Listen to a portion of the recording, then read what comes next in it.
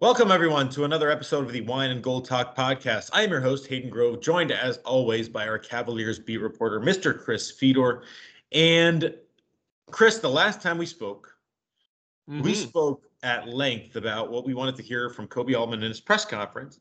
And today, part of what we're going to do is we're going to break down that press conference and what Koby said and what was surprising to us and what was kind of par for the course. So first of all, how are you doing? What's going on? Everything good in your life? I'm doing good. Everything is good in my life. Not a lot going on, man. Just going to get out to the golf course for the first time tomorrow morning. I'm really excited about that. Going to play with my buddy who's getting married this weekend. So it's like the final golf getaway, I guess, between all us guys before he gets married and maybe doesn't have as much time anymore in his life to go out with us. So that's exciting. I'm looking forward to that. Other than that, man, like not too much going on. Just enjoying these NBA playoffs. It's been, I think, a lot of fun just seeing some of these new teams. And as much as it's always, I think, great for the league to have like the dominant team that everybody hates and everybody is chasing, I think it's also pretty cool for the first time in a long time to have this field as wide open as it is. Like, I think you could name 5, 6, 7 teams maybe that you could see winning an NBA championship this year. And I can't remember the last time we had that feeling. Do you think the Brooklyn Nets are kind of that team, though? Maybe a little bit? I mean, to some degree, but I think there are still questions about them, right? Where they're not like the clear-cut favorite in the Eastern Conference, the dominant team that everybody is trying to take down. Like, there are questions about chemistry because they only played like 8 regular season games together or something like that. Their big three.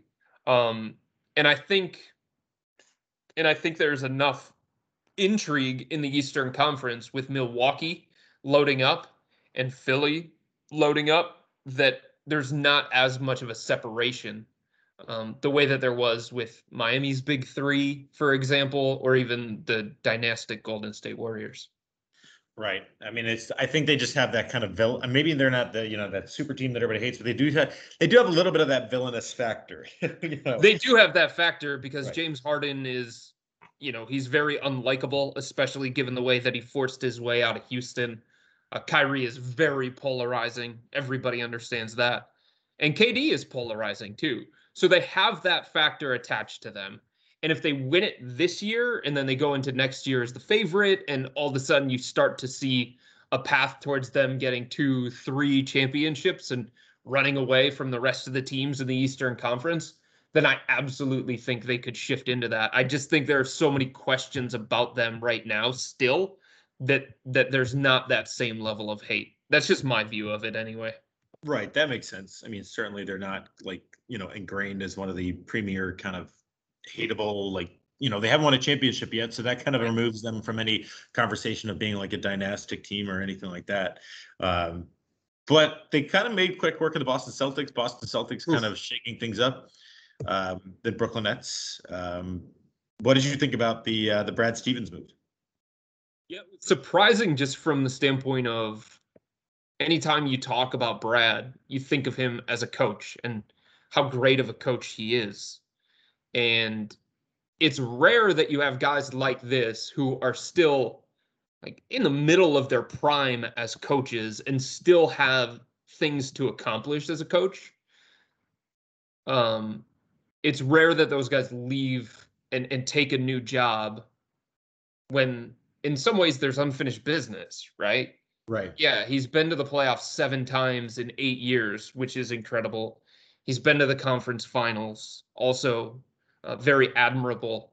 I feel like he gets the most out of the roster that he's given. But I figured this transition would eventually happen once he reached the top. You know what I mean? Like accomplish what you want to accomplish, everything that you want to accomplish as a head coach first, and then you make that transition. Then you make that move. But obviously he was ready for this, and Danny Ainge was ready for this. The other thing that's kind of strange to me is, here's the thing, Hayden, I know Brad Stevens is a great coach. I've seen that, right? And that's why he was brought to the NBA, because of his coaching acumen. That's why Boston invested so much in him, because of that aspect of it. There are a lot of unknowns when you talk about Brad Stevens, the executive. I don't doubt his basketball mind. He's a really smart guy. He's probably going to find a way to make it work. But this is a critical offseason for the Celtics. We've had so many conversations about how important this offseason is for a lot of teams, the Cavs included. Boston is near the top of that list. They got to figure out what they're going to do with Marcus Smart. They've got to figure out what they're going to do with Kemba Walker. Are they going to keep the Jays together, Jason Tatum and Jaylen Brown? What's the next step for the Celtics? You would think going into this kind of offseason, it would make more sense for a team like that has playoff aspirations, that's further along, to say, hey, you know, Danny was great. He was a great executive for us. Maybe even though we believe in Brad, even though we believe in his basketball mind, it may make more sense for us to at least look around the landscape of the NBA and see if there's somebody else with more experience that we could bring in to run this thing moving forward. That's the thing that surprised me, that they didn't even look, or it didn't appear like they looked around the NBA to see if there was somebody out there that would be better in this role, that they know would be better in this role because of their experience, than Brad Stevens, who has never done this before. I have a feeling that Brad Stevens is obviously going to have a lot of influence on whoever the head coach is, and the kind of general basketball philosophy. I mean, I don't think he's going to be uninvolved. I think he'll be very much involved, just given his, like you said, given his background as a coach. But I'm with you. I mean, they have a critical offseason too, and obviously we've talked a lot about the Cavaliers and and how critical of an offseason this is for them. They have a little bit of a different situation in Boston, where they're going to have to decide what they're going to do with some of the guys that they've paid money to, some of the guys they've stuck with.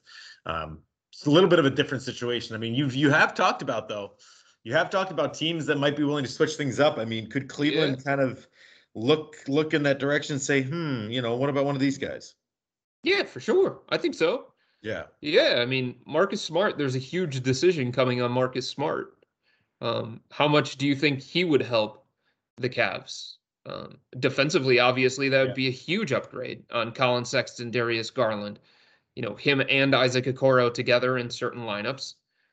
That's big time. And Marcus Smart has gotten better as an offensive player, too. So given his contract situation, and given what the Celtics, what it appears they want to build around Jaylen and Jason, I absolutely think that Marcus Smart could be had for a relatively, I don't want to say cheap cost, but a fair cost. Somebody like that, a winner with those kinds of intangibles, that's going to bring some toughness, some attitude. Sure. I think the Cavs could get involved in that. I think they're positioned, at least, to get involved in something like that. I don't know what Boston's going to do with Kemba.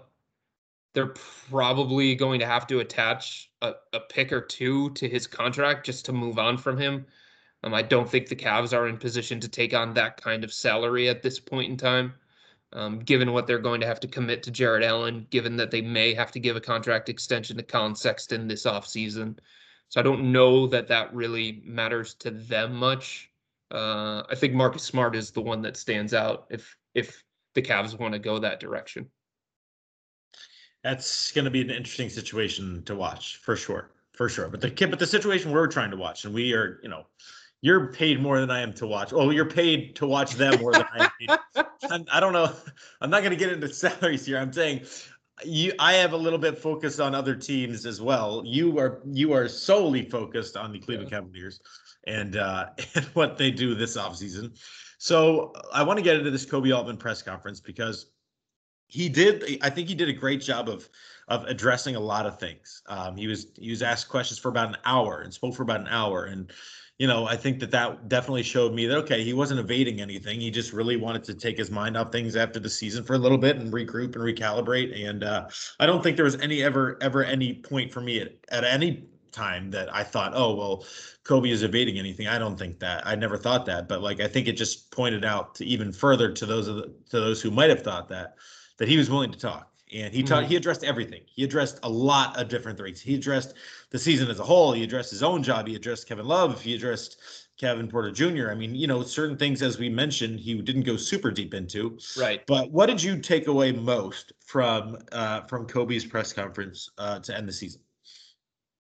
A lot of people are going to latch onto the Kevin Love thing. I wrote about that. A lot of people wrote about that. I don't know what else he could have said in that kind of situation. He wasn't going to go blast Kevin Love. I think there's a reality attached to the Kevin Love situation that everybody inside the organization is cognizant of. And it's, try if you can to protect his value at all costs. Right. Because whatever direction they want to go in, we've talked about this, there's no easy answer, right? So it doesn't do anything to go down that road willingly when it comes to Kevin and what they're going to do. So I think Koby said what he had to say about Kevin. He's a veteran. We don't have enough of those guys. We've seen his value on the court when he's engaged, when he's healthy, things along those lines. So I don't think I had a huge takeaway from that. The one thing that stood out to me, Hayden, was when he was asked about supplementing this group with veterans. Mm-hmm. Now, maybe I'm reading too much into terminology here. Yeah. But supplementing to me means that Koby believes that what is here already, Darius Garland, Colin Sexton, Isaac Okoro, Jarrett Allen, that core four is right. That they got that right. Yeah. And now they have to get the other components right around those guys. And that also tells me that those core four are worth investing in, where you supplement the talent around them. That to me was interesting. Now, I expected him to say that, right? In some ways, because that's pointing to success of the season, and those are guys that they drafted. But the term supplement that talent, to me, makes it seem like this group doesn't feel like a massive push the go button move is necessary. Yeah, I mean, that makes a lot of sense to me. I mean, I think, again, what we've talked about as well is that I think the push the go button move is more so, getting a really, really, really, really good draft pick, maybe top 1 or 2, and then going from there. I think that's their go move. But I agree with you that, yeah, I mean, any GM would want to think that, okay, if something comes along, we got to pounce on it, like the Jarrett Allen thing, perfect example. Right. But like, I think you're right. I don't think Koby's planning on any big moves. I don't think that's like, I think he's really excited about this, core four, as you mentioned, and, they're going to supplement that with another draft pick. And then from there, you're right. I think it's just about finding the right veterans to kind of fit in with those guys, to help push those guys, to help make those guys better. And I think that, that's exactly why he said what he said about Kevin.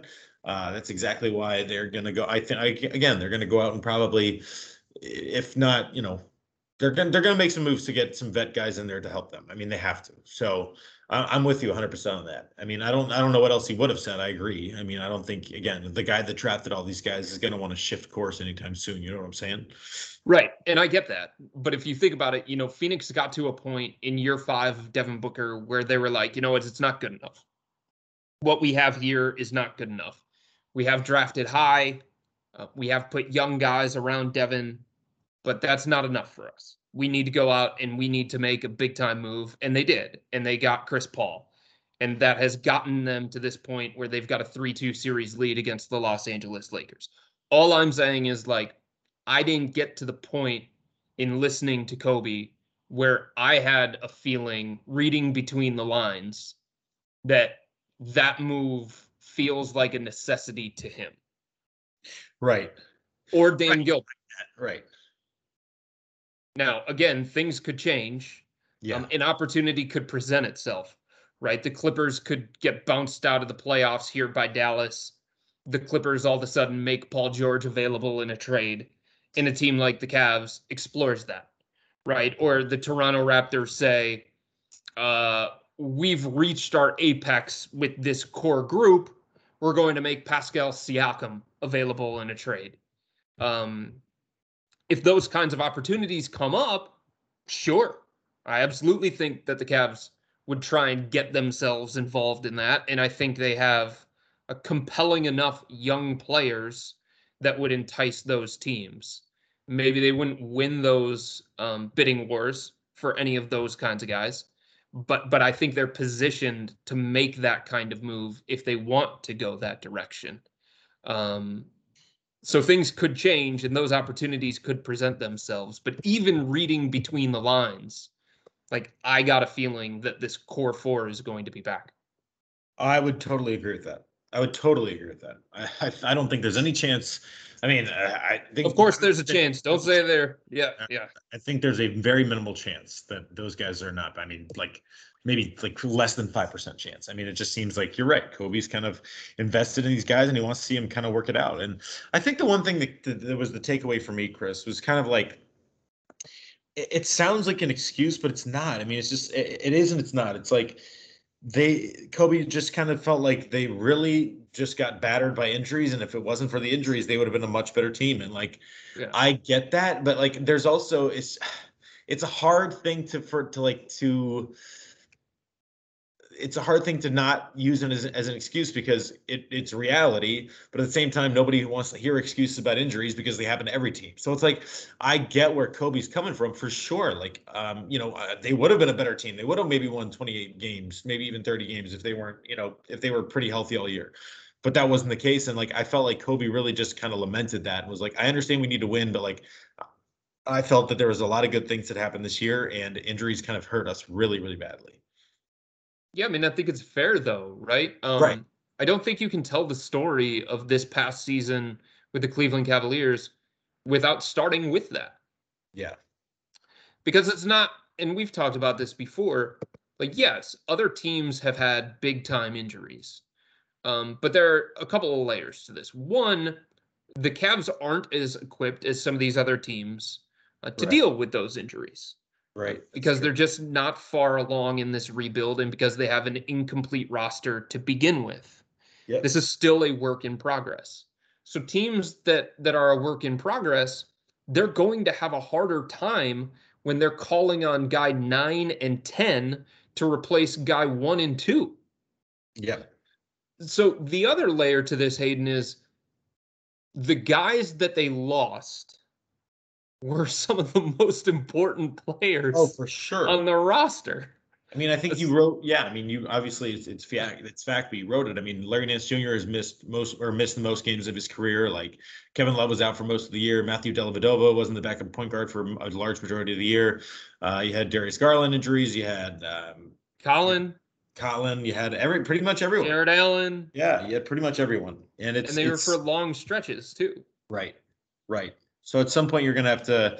I mean, that's a tough thing though. Is like, this is going to be a thing where it's just a fluke year, or is this something with the training staff, or is this something with some of these guys just being a little more injury prone? I mean, do you feel like this was more of a fluke in terms of injuries, in terms of all the injuries they had this year, or do you think that this is something that they kind of have to look at and address and kind of see what's happening? I guess we'll figure it out. It seems like this was widespread across the NBA. I think a lot of people expected this coming into this strange year with a compressed schedule, with a shortened offseason. There was an expectation that was going to rise. There are a lot of people around the NBA, executives around the NBA, that are pissed at the league for the schedule that they implemented this year, for all of the things that they had to navigate throughout a pandemic. To get through this season on the timeline that the league wanted. Right. But to further to this point, like you talked about Nance, you talked about Love, you talked about Delly. Like, sure. Think about the role that those guys were supposed to play. And how important that was to the Cavs being successful from a win-loss standpoint. For sure. Kevin Love and Larry Nance Jr. and Matthew Dellavedova were supposed to be the stabilizing veterans there to support the young players, so not everything fell on the young players. Right. To lose three of those guys, for around 40 games each, like, come on, man.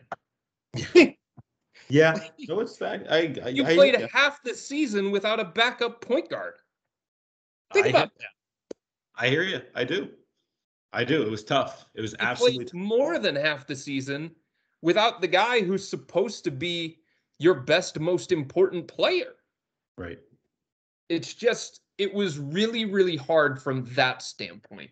You know, if they would have lost, let's say, Jetty Osman for 40 games or something like that, you wouldn't have felt that as much. Right. If you would have lost, like, Dean Wade for half the season, right, you wouldn't have felt that as much. No. But the guys that the Cavs lost in some cases were like 1, 2 in the hierarchy of importance. If you want to split hairs between Nance's importance and Colin Sexton's and Darius Garland's, you can probably do that, sure. But I mean, like, coming into the year, we talked about the important role that Kevin Love was going to play. And we talked about the important role that Larry Nance Jr. was going to play. So to lose both of those guys, and sometimes at the same time where it overlapped, it's like, at some point you have to ask yourself, what are you supposed to do? Like, how do you navigate that? And sometimes there just aren't answers this early on into a rebuild. Well, that's the thing. There weren't a lot of answers for a lot of things during this rebuild. But I know that you have answers to questions, and we're going to get to them. You do. You have answers to questions that are going to happen, that are coming up. Before we get into that, yeah, there was one more thing that stood out. I was gonna ask you about that. I was gonna give you one more opportunity to talk about the Koby Altman press conference before we moved on. But go ahead. Yes. Koby essentially came out and said, we are going to use the mid-level exception this year. Yes. Okay. Without specifically saying that, he came out and said that. And I think that's important here because the Cavs' pathway to significant improvement beyond winning the lottery and making one of those blockbuster trades for somebody like Siakam, Paul George, Marcus Smart, Bradley Beal, it's moves around the margins. And one of their avenues for that, Hayden, because they don't have a lot of guys with a ton of trade value unless you start to like package them all together in one big deal. Right. Like independently, Nance has trade value, but the Cavs have to be really careful about what they get back in a trade for him if they want to go that direction. Independently, we've talked about that a lot, haven't we? Right. Independently, Taurean Prince has trade value because he's an expiring contract, but you would probably have to attach future second-round picks with him in order to get somebody that's going to crack your rotation and be better than Taurean. You know what I mean? So, like, when you start breaking it down like that, there isn't a ton of individual value. But if you start piecing it together in one big package, okay, then you start to feel like there is something.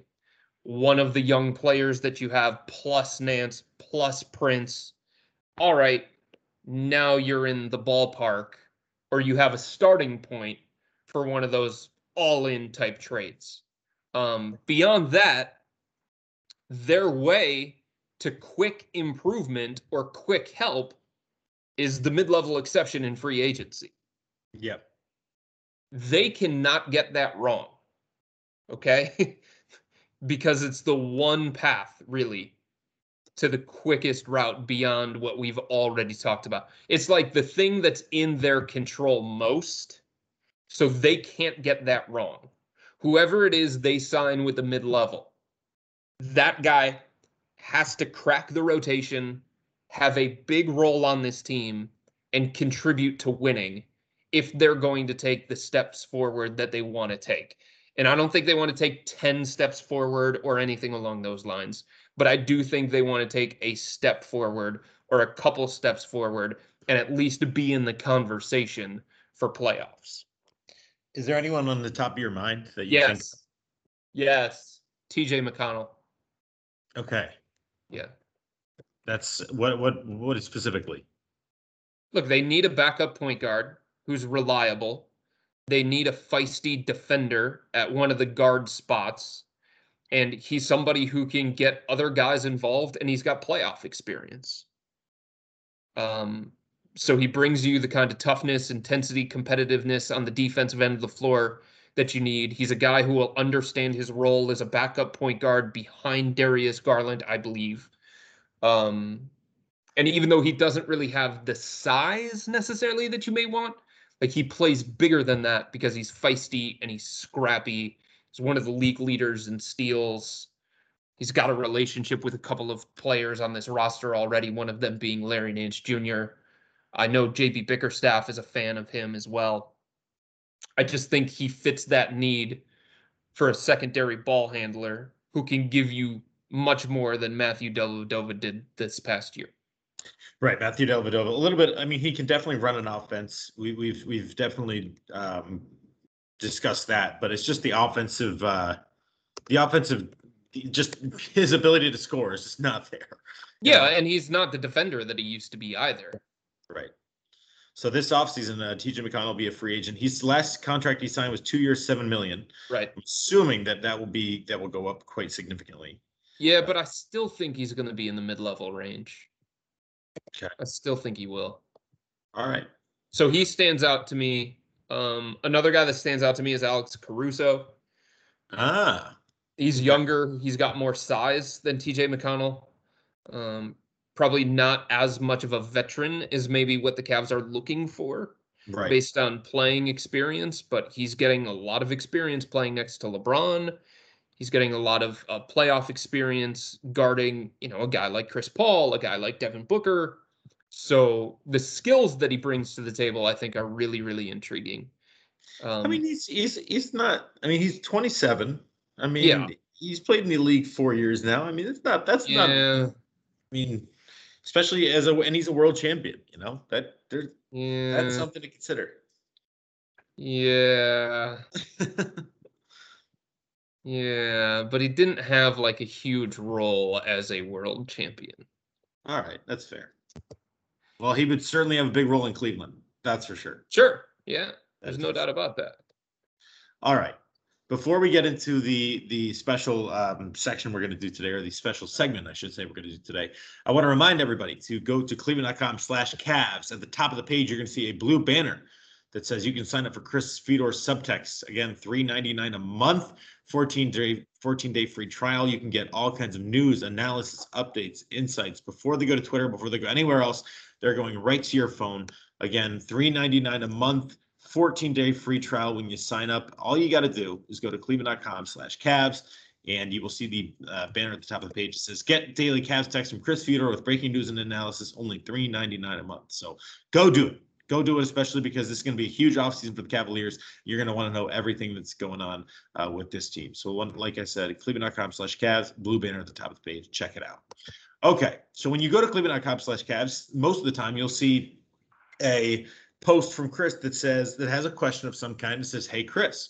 Well, today, what we're going to do is we are going to make that into an audible piece, something you can hear. You can hear the hey, Chris's.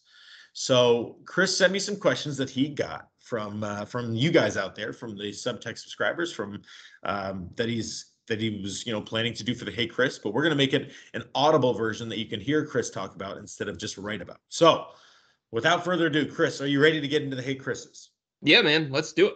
All right. The only thing that I don't have are the names of the people who sent it in. Yeah, not everybody puts their names. I get it. Okay. So I just didn't want to leave anybody out. I know. I understand. I get it. All right. We might as well go through all of them. We can go through all 6 of them. Okay. Number 1. How big of a year 2 leap do you think Isaac Okoro will have? Yeah, I think a big one. This is a big off season for him. He's a worker, tireless worker. They already outlined the plan of the things that they wanted to work on with him. He started to get more experience down the stretch in terms of running some de facto point guard, being more of a distributor playmaker, shifting over to the 2 as opposed to the 3. So I think he's going to be able to build on those kinds of things at the end of the season. He started to go through the league gain more experience towards the end of the season. So I think he's going to be able to build on that. And by playing as much as he did, Hayden, succeeding and failing, depending on how you want to look at it, depending on which portion of the season you're looking at, he learned what worked for him and what didn't work for him. So I think he has an understanding of the things that he wants to work on.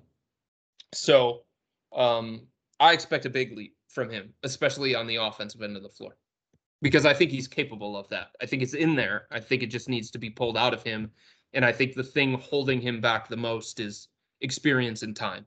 And he's going to have that in a way that he didn't last offseason. Certainly did not have that last season. I mean, the quickest turnaround probably ever. Yes. In the NBA. So definitely there's maybe not extremely high expectations for Isaac Okoro, but certainly expectations that he'll, now with more time and more, experience, he'll be able to make a huge leap in year 2. So I kind of agree with you on that one. All right. Number 2, with Jared Allen on the roster, and we've discussed this a little bit. With Jared Allen on the roster, any chance the Cavs select Mobley if they get the 2nd or 3rd pick and he's available? Oh yeah, absolutely. Yeah. We discussed the Twin Towers.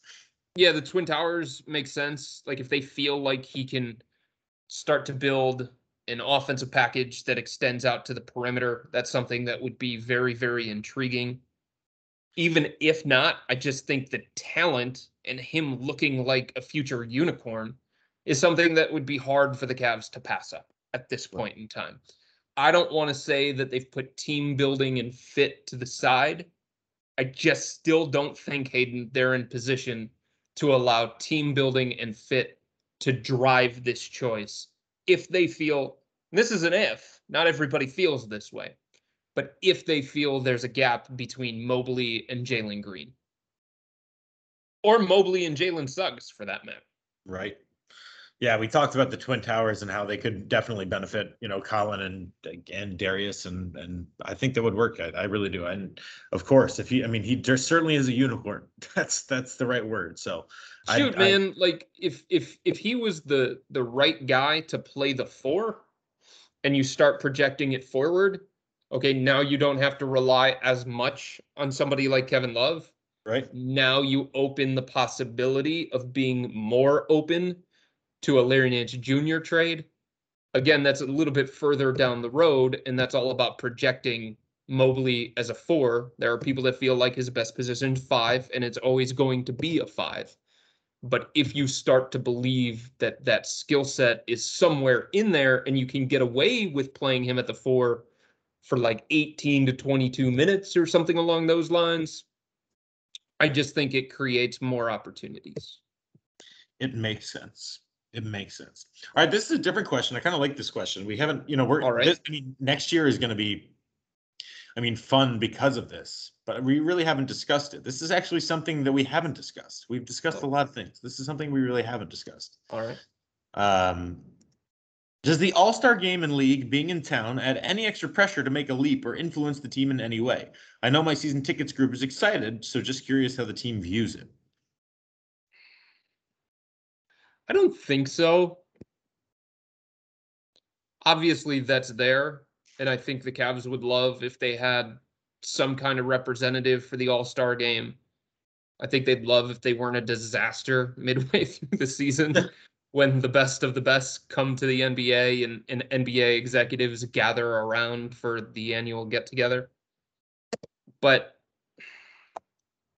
I don't think that is going to force the Cavs into a short-sighted deal. Like, I don't think they're going to make a short-sighted deal just to make a short-sighted deal. Right. That makes sense. But also, I think that the players certainly would be motivated. I think Colin Sexton's going to be super motivated to make the All-Star game because he got snubbed. Because Cleveland is, it's in Cleveland. And I don't think it'll affect the team, but I think on an individual level, there's definitely going to be thoughts about it. 100%. Colin's already come out and said it. Right. Right. Exactly. Around the time that he felt like he was snubbed.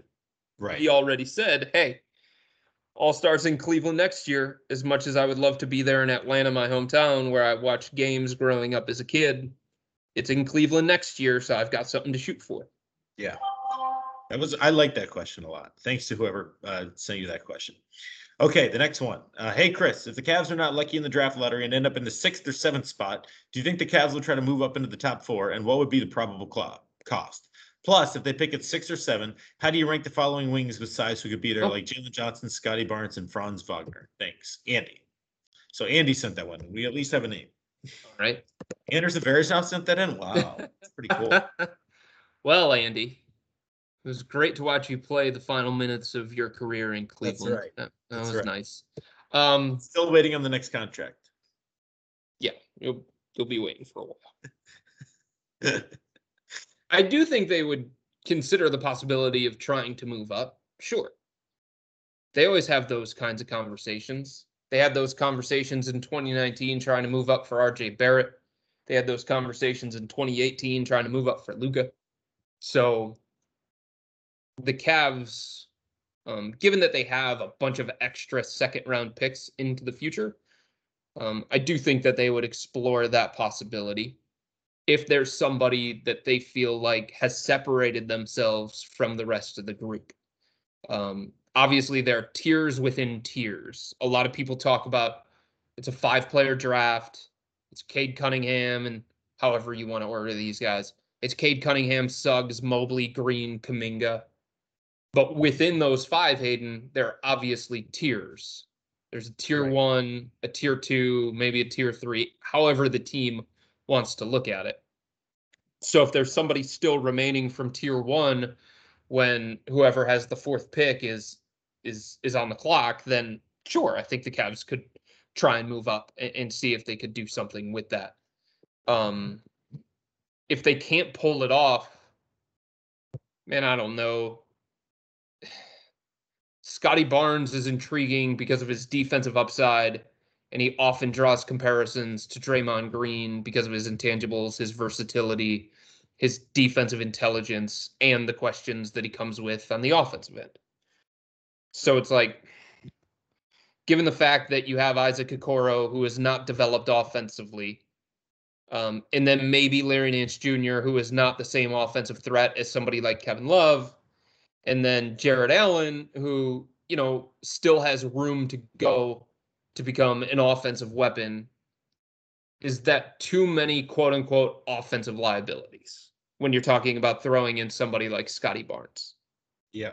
I think that's a fair question. I think it's a legitimate question. Do you have enough shooting around that kind of team? The answer right now is no. So that makes me hesitate a little bit on him. Jalen Johnson has so much potential, but everybody knows what happened at Duke. Stylistically, he's more of a selfish type player. I don't know that he's somebody who's going to make you that much better. Like, from a talent standpoint, he's probably the most naturally gifted of those guys. But does he make you better moving forward? Does he have that kind of game where it makes him a difficult stylistic fit? There's just not a guy that stands out in that group, honestly, to me. Moses Moody is intriguing because he can shoot the crap out of it. Maybe he can give you a little bit more size in the backcourt at 6'6", 205. But there's really not that guy that stands out to me. This is like the no duck comment of the day, Hayden, but they need a top 5 pick so bad in this class. Yep. Yes, they do. Absolutely. 100% they do. We've talked about that ad nauseum, how much they need a top 5 pick. So let's not even think about the 6th or 7th pick. Not even think about it. I don't even want it to enter your brain, Andy. I don't want it to enter your brain. No 6th or 7th pick. Can't have it. Okay. Next question. Who is easier to send to the bench in the event that the Cavs find an upgrade at the 3, Sexton or Okoro? Defensive metrics would say it should be Sexton. Oh, here we go. So that's a question and a statement. Sending Colin to the bench again. I'm going to say what I said last Wine and Gold Talk podcast. For me to agree with moving Colin Sexton to the bench, somebody is going to have to take that job from him. Right. There's nobody on this roster right now that deserves to start at that spot over Colin Sexton. I would completely agree with that. Completely agree with that. There's an argument that he's their best player. Right. Some may say Darius Garland, and I get it because of the style that he plays with, because of his ability to get everybody else involved. It's easier to project the way that he plays, I think, because he's so pick and roll heavy, and he's got the shooting range and the silky smooth outside shot, and it's just a prettier game than Colin. So some may say that Darius is their best player. Some in the front office would say that Darius is their best player. Some in the locker room would say that Darius is their best player. Others would say it's Colin. So I'll have to see who that player is that you want to put in the starting lineup instead of Colin, and then make the decision based on that. But right now, there's nobody that would make me move him to the bench. I'm sorry. All right. Okay, I love this last question too. It kind of goes in with that one. It's a perfect way to end this podcast. Perfect way. Because this is something we've talked about so much, and it's just it's something you're not really going to be able to answer, but it's funny. Okay. Why won't the quote unquote fans embrace Colin? On the surface, he kind of embodies the spirit of Cleveland. He's a hard worker, relatively humble, has a huge chip on his shoulder. It makes no sense. This question could also be phrased as, why do Cavs fans suck so much? Jim, I love that. That's the perfect way to end this podcast. This question could also be phrased as, why do Cavs fans suck so much? Signed, Jim from Pittsburgh. Do you have a theory on this? I do. Okay, good. Go. My theory is that Cavs fans are spoiled with a capital S. Interesting. They had LeBron. And again, and here's I'm going to go from the very beginning on this, right? Uh-huh. So the Cavaliers are the youngest of the three major sports teams in Cleveland, right? So the Cavaliers are the newest of the three. They don't have they have a history. They have a storied history. They have a great history, but their history is like more modern per se. Like myself, I didn't know a ton about the Cavaliers, and given I was 9 years old, but I didn't know a ton about the Cavaliers until LeBron James was drafted by the Cavaliers. So a lot of young fans grabbed onto the Cavaliers when LeBron came.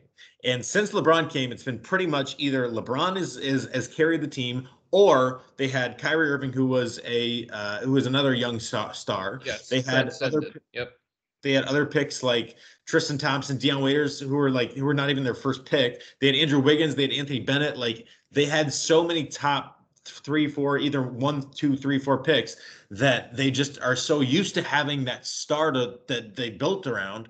And now Colin is not really that. He was the eighth. I mean, Darius Garland is not a transcendent guy either, but a top 5. I mean, they just don't have that. We've talked about this ad nauseum. They don't have that guy.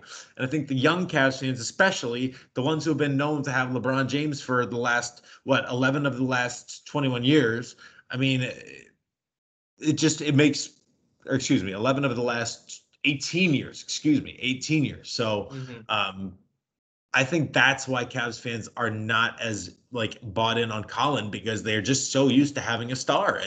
And Colin scores a lot of points. He does a lot of good things in the basketball court. But I think unequivocally, we can sit here and say that Colin Sexton is not the star for the Cleveland Cavaliers. He's a great player. He's a really, really good kid. But I don't think he's the face, the guy to build around. And I think that's why Cavs fans are frustrated.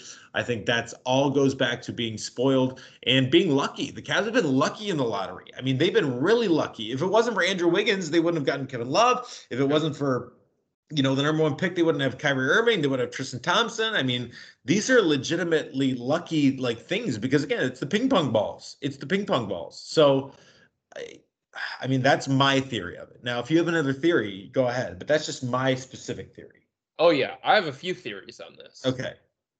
I think they're all valid, to be honest with you. Okay. I think this is a complex thing where there isn't one right answer. Right. In fact, I think it's a big soup with a bunch of different reasons. Sure. And they all add together. That's true too. It could be a lot of things. You're right. You're right. Absolutely right. I think part of it is what he represents. And these things are out of his control, Hayden. But what I mean by that is he was the crown jewel of the Kyrie Irving trade. And there are some people that are still not over the Kyrie trade. There are some people that feel like the Cavs didn't have to trade Kyrie. There are some people that feel like the Cavs should have just called his bluff, gone into the season, and in the final year of LeBron, not given up an opportunity or a better opportunity to chase a championship. On top of that, Colin also represents the Brooklyn pick that the Cavs would not trade away in the final year of LeBron for more help now guys to make one final push to get eliminated in the NBA Finals by the Golden State Warriors. Because that was going to be the end result regardless. Golden State was winning that championship regardless. Yet, there were some people that felt like the Cavs had an opportunity. Right. That Golden State was vulnerable. And there were people that wanted the Cavs to quote unquote go for it and use the quote unquote Brooklyn pick, which turned into Colin Sexton, to go out and get DeAndre Jordan or somebody along those lines, which would have been foolish and stupid. And they wouldn't be in as good of a place right now with this rebuild had they done that. So that's part of it. I think the other part of it is, and again, this has nothing to do with Colin. The Brooklyn pick was supposed to be Luka. Yeah, well, that's true. Right. The Brooklyn pick was supposed to be top 5E. That's true. It was not top 5E. It turned out to be number 8. So I think there were people angry about that. Again, outside of Colin's control. I think the Cavs are angry at that. Of course. Of course. There are people inside that organization that still angry. They still curse Spencer Dinwiddie every time I bring up Dinwiddie's name.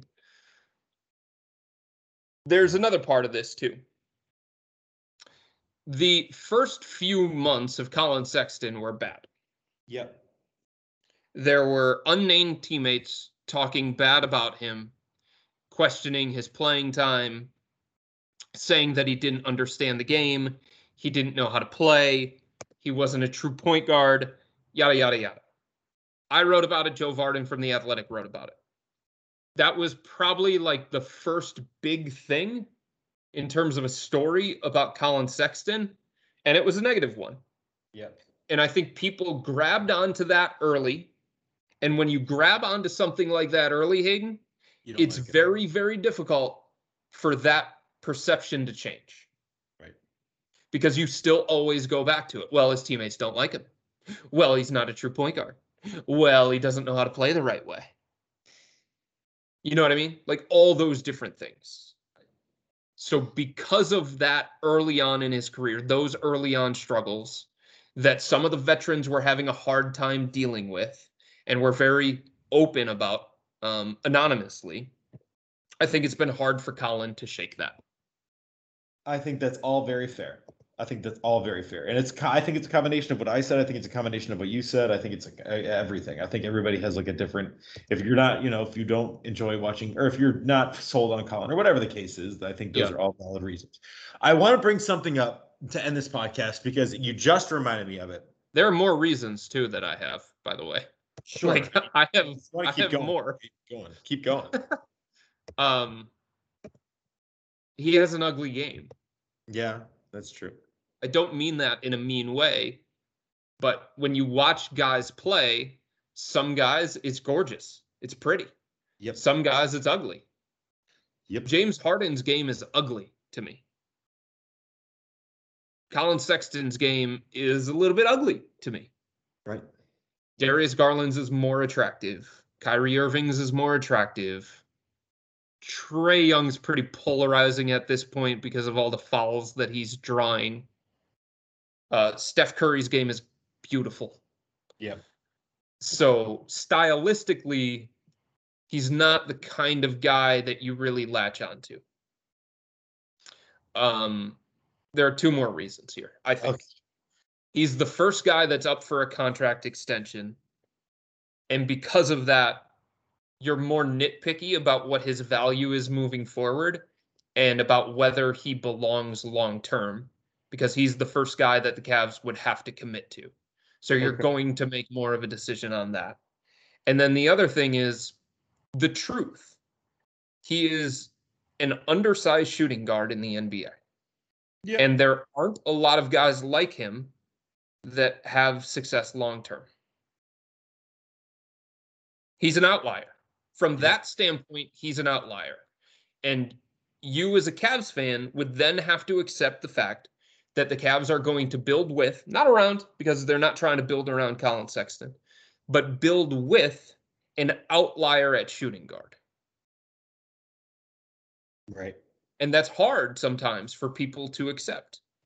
And despite the fact that he can go out there and give you 24 points a night, and he can do it while shooting 50% from the field and right around 40% from three-point line, you still always go back to, Hayden, this is an undersized shooting guard that's going to have size limitations defensively and maybe even offensively as well.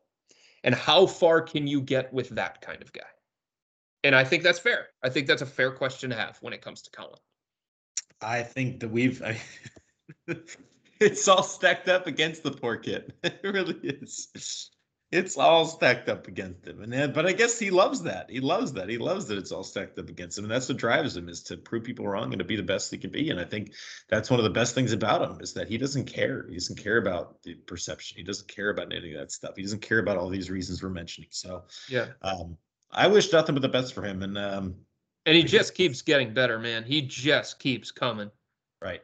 Exactly. And yeah, I hope the Cavs fans can turn around, or can turn it around on him somewhat, because again, I don't think he deserves half of a lot of this stuff is just not under his control. But anyways, I wanted to bring up something before we get out of here. And I want to hear your opinion, because I think I know what it's going to be. Okay. So I tweeted out, or I think it was maybe Wednesday. Maybe Tuesday or Wednesday. Maybe Tuesday. I don't know. Anyway, one of the days. All right. It was the anniversary of the game 1 of the 2018 NBA Finals. Okay. Which is obviously the infamous George Hill, J.R. Smith game. Yeah. And ESPN brought it up. Oh, on this day 3 years ago, J.R. Smith forgot the time, and it was one of the most boneheaded plays in the history of the NBA. And I just cannot agree with that. I think it was yes, it was a bad moment, and I just didn't think there was any super significant. I thought if they won game, even if J.R. Smith turns around and hits the shot, right? Yeah. And Cleveland has a little momentum, I still think they lose that series 4-1. I don't think they had the horses. I think LeBron was tired from carrying them through the Eastern Conference Finals. I think they just simply didn't have the horses. So I just hate that people are still on that moment. I thought it was just an accomplishment in and of itself to get to that NBA Finals, given the midseason trade, given them Dwayne Wade, the Derrick Rose, all that garbage. To bring in the guys that they had, I just thought it was a miracle that they got there. And then people are still sitting here 3 years later and bashing J.R. Smith for thinking the game was over instead of tied. I mean, if they were losing, it might have been even a bigger play, but they were tied. I don't know. It's just my opinion. I think you're on an island on this one. I guess so. Grove Island, population 1. Population 1. That's my hottest of hot takes. I don't think it was that big of LeBron has obviously forgiven him since then. Move on. Well, it also led to LeBron punching a board and essentially breaking his hand. Chris, I just did not think that they were going to win that series. I just did not. I agree. Right. I mean, I think LeBron would have had to play like that for the next 7 games if they were going to win that series. And I'm not saying he couldn't have, but I don't think they could have done it. Yeah, I don't think it's necessarily about the end result and them losing in the NBA Finals and then JR being the cause of that. Right. It was just one of the most boneheaded plays that you've ever seen in your life. In that moment, on that stage, for him to have that kind of brain fart. Yeah. But hey, it took until then. It took until then. It took until then. I mean, there were some moments, but like not really on the court. You think? There are some. It took until then to have one of the biggest boneheaded moments in sport. Like the guy won an NBA championship. Yes, there were moments with the soup throwing and all that, but like on the court, there was nothing even anywhere near that bad. Well, no, not near that bad, but there were also moments. Of course. Remember getting suspended for losing his temper and swinging on Jay Crowder that almost cost the Cavs a series against the Chicago Bulls. Remember that one? I'm saying like that's a basketball. Like, okay. That was not a basketball play. No, I'm saying the basketball play was the boneheaded one. Him swinging on another player that is not a basketball play, right? I'm just saying like, I don't know. I'm trying to protect JR here. Yeah. I can tell. I'm trying to protect JR here. I think he really helped the Cavaliers. I think he was a good asset for a lot of years. He doesn't deserve to be reliving that moment 3 years later. Just let it go. Let it go. Nope. Never going to happen. Let it go. That's the one thing about Cleveland. Cleveland has a great memory, and it's a beautiful thing, and I love their passion. I love the passion of this fan base and everything. But sometimes you just got to let it go. Let it ride. JR has a title, had the moments with his shirt off. Just remember that, J.R. Smith, riding across East 9th with the shirt off, smoking a stogie in his hand. That's the JR I want you to remember, not the JR that cost the Cavaliers a Game 1 playoff. Well, again, what if he doesn't make the shot anyway? So anyway, yeah. Anything else, Chris, before as I end on my diatribe here? No, that's all right. Hot takes with Hayden. Hot takes with Hayden. That might be a new segment. I think that's one of my hotter takes. I have some hot takes, obviously. Can't wait to see what you come up with next. I got some hot takes. I always got them fired up. That was one that I did not expect, though. Let me just be honest. I think my hot take that I really hate the Cleveland Spiders name. Yeah, me too. Okay, well then it's not a hot take. So all right, thanks. Thanks for joining me on that. That's synonymous with maybe the worst team in franchise history, right? Right, and also something that people don't enjoy. Yeah. Like, who likes spiders? I don't like spiders. My wife don't like either. Like, arachnophobia is a real thing. Like, what are we doing?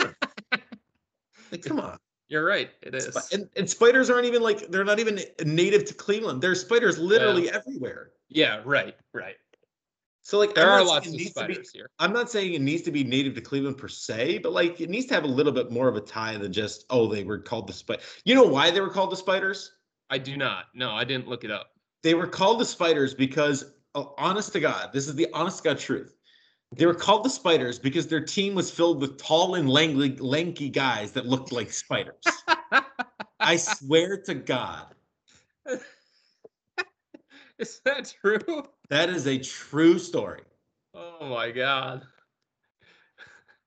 Well, that is fact. Well, they got 5'8" Owen Miller. Well, exactly. I mean, Tristan McKenzie might fit the bill. He's a tall, very, very tall, lanky guy, but I just no spiders. Did you see they have? I love how we're getting off track, but it's good to wait in. Whatever. Did you say they have like 1,200 name ideas? I did see that. That's unbelievable. Like, I almost think that's kind of like dumb. Like, whittle it down. Yeah, I mean, it's really, really hard to start from 1,200 and whittle it down. What do you need? What do you need 1,200 names for? You're gonna end up with one. Yeah. Like, come on. Like, get it down to like 100 at least. Right. Come on. I mean, my wife and I went carpet shopping over the weekend, which is incredibly overwhelming because of all the different colors and all the different styles, right? So I said to her, forget style from the very beginning. Let's just focus on color. First and foremost, focus on color. So we decided on like gray-ish. So then we just tried to narrow it down from there. And if the color that we wanted wasn't in the style that we wanted, then so be it. Right.